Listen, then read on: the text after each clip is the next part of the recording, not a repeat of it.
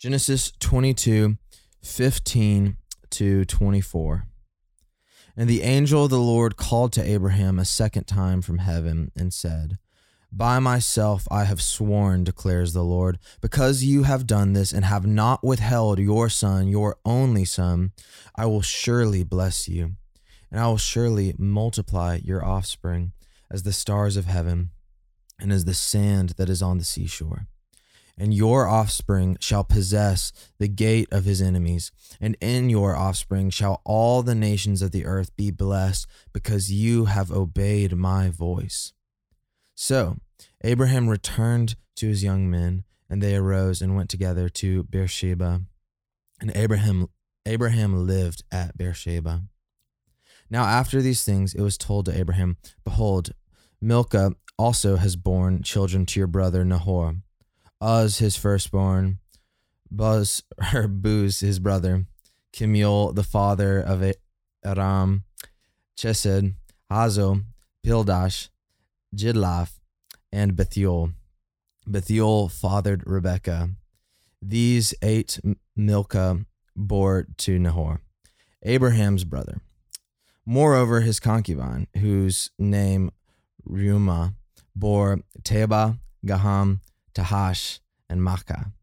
This is the word of the Lord, and these are the pronunciations of Will. Thanks be to God. Thanks be to God. Will, I think I'm going to Will. have you read those last 3 verses again right now. Right. I'm kidding. You did a good job with the names, man. Oof. Yes, excellent. And we'll give a nod to those names at the end so that we kind of understand what's going on there.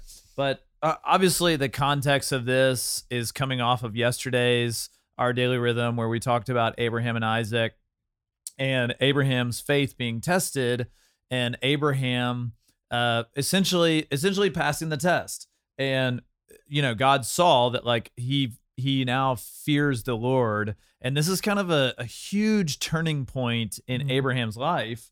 And then we come to verse 15, and God reiterates kind of his promise to Abraham. Jennifer, thoughts?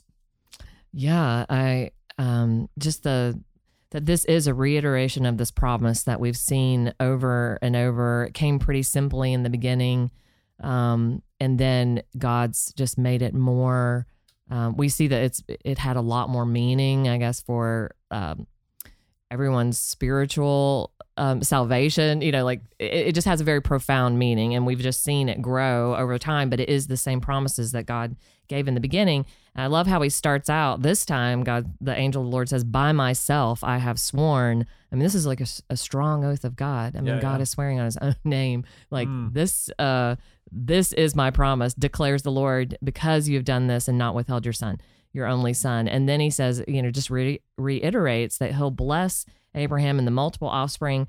But I also love this verse down here where it says, "And in your offspring shall all the nations of the earth be blessed." And Paul picks up on this in Galatians 3:16 and just makes this great argument that this is not just, we've seen how when people have respected and honored Abraham, they have received some blessing here on earth. So there's this idea, if you bless him, you'll also be blessed. But this is talking about there's one specific offspring that will come in this line of Abraham, the promised one, the Messiah, who will accomplish this salvation for us that we've seen so beautifully pictured in the story of Isaac, the sacrificing of Isaac. Yeah, I mean, one of the most popular criticisms of the God of the Old Testament is that, he's racist and it kind of shows this stark favoritism towards the line of Abraham, which obviously he chooses Abraham, but the refrain throughout Genesis and then, especially throughout like Isaiah and a lot of the Old Testament prophets is that God is making the whole earth new through this people if they would just obey him. Right. And here we get this glimpse of human obedience, which will lead to the renewal of all nations, which obviously we see truly set forth in Christ in his obedience to even at the cost of his own life, which leads to all nations of the earth being blessed.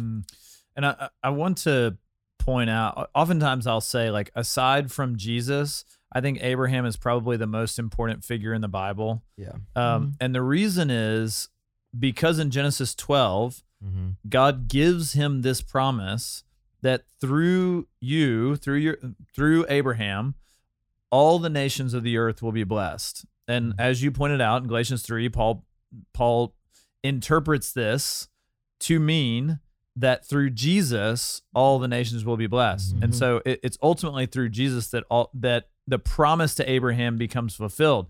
Yes. But Abraham's promise starts in Genesis 12, or the Yeah. promise to Abraham starts in Genesis 12 and carries through for all time, Mm. forever. Mm-hmm. The promise to Moses and the law given to Moses is actually different. It starts with Moses and it's fulfilled in Jesus. Jesus comes and fulfills the law. Mm-hmm. And so there's actually like a start date and a stop date to Mhm. Moses, who's also a very, prominent Important figure figure. and is all over the Bible. Mm-hmm. Yeah. But Abraham's, it starts in Genesis 12 and then it goes for all time, even to, the book of Revelation, where we Mhm. see peoples from every tribe, tongue, and nation that are surrounding the throne. Right. And so it's And then forever, right? yeah, Yeah, and into eternity. it's important to understand the weight Mm. of what is being promised to Abraham way back in Genesis 12, Genesis 18, Genesis 22, Right. because it is a very weighty matter. And because the Lord is saying this does not mean that now, like, it's important to remember God's promise is not, it's still not dependent on Abraham and his performance. And just if we look back to these grave failures of Abraham, with Hagar, where they kind of give up on God's promise that Mhm. Sarah will actually bear a child. The Lord there in that failure renews his promise to Abraham. And here the Lord renews his promise. And it's just such a beautiful thing that as we grow in the life of faith with all the failures and successes that it may bring, it is still completely dependent on the faithfulness of God. Yeah, I think that's a great point. You pointed out performance, Will, and I think this is something that a lot of us struggle with in relation to our faith. Even though we say like we're saved by grace, by faith, by grace alone, through faith, and that not of ourselves. We quote Ephesians 2 and passages like this, but sometimes we practically live out as if we're like trying to perform in front of God. Right. And so I was recently reading a very short book by Tim Keller on self-forgetfulness. If you haven't read it, it's like one sitting, is really good. Yeah, so Tim Keller is making the point in his book that in Christianity, it's different than all other religions, because in Christianity, God makes a verdict. He declares us righteous for those who surrender their lives to Jesus. He declares us righteous, and then there's performance. Not the other way around, which is the way of every other belief system and every other religion, which is you perform in hopes of receiving a good verdict at the end. And so it's important that we get this right. And I think we can come to a passage like in Abraham, being his faith being tested, and think like he had to perform in order for God to give him a good verdict. But I would point us to the fact that like Not way at back all. in Genesis 12, that's not the way it was. He already declared him righteous. Yes. And now he's testing his faith. There's performance, as it were, and Abraham, as we pointed out, has failed over and over. But now he's essentially passed the test. He's not passing the test in order to gain righteousness. Yeah. Right. He's passing the test so that God will grow his faith. So God is concerned about him growing in his faith, Right. in the same way that God is concerned about all of us growing in our faith. So God is going to test all of us so that we'll grow in our faith. Not so that he'll kind of like withhold these promises. It's like, Jennifer, if you perform, Right. I'm going to then Right. declare you righteous. Right. That's not the way it happens. But our mind can like play tricks on us, because every other belief system, every other religion is the exact opposite of what Christianity is in this. Yeah. No, I love that. And the testing is freeing us. It's freeing us from idolatry. It's freeing us from That's right. selfishness. It's freeing us from pride, and growing our faith. That's That's right. really good. And then of course those are amazing truths. And then the passage moves to this kind of like, full stop where we're like, all of a sudden he starts talking about genealogy and we're like, what's going on here? Right. But I think that is Classic Genesis. right, classic. Yeah, we And got that- ooze and booze. Right. But actually, that's a good point. It is classic Genesis where you have Yes. these genealogies that sprinkle through and they kind of do signify a new. All right, so what's going on there, Jennifer? Right. Well, we see that this is actually not the line of Abraham. This is talking about his brother, who we don't know that much about. But what we see here is that in the line of his brother is Rebecca, and Rebecca will be the wife of Isaac, the promised one. And so then we're going to see this continuation now in this promise to Isaac and then Jacob, and see how this plays out in this family line throughout Genesis.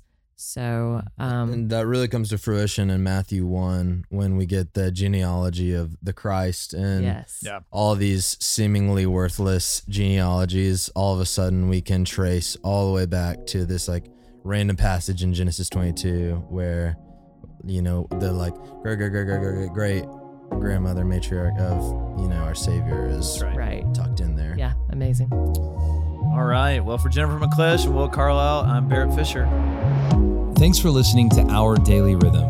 I'm Jason Dees, one of the pastors of Christ Covenant, and Our Daily Rhythm is a ministry of our church designed to help you more faithfully and effectively meditate on God's Word.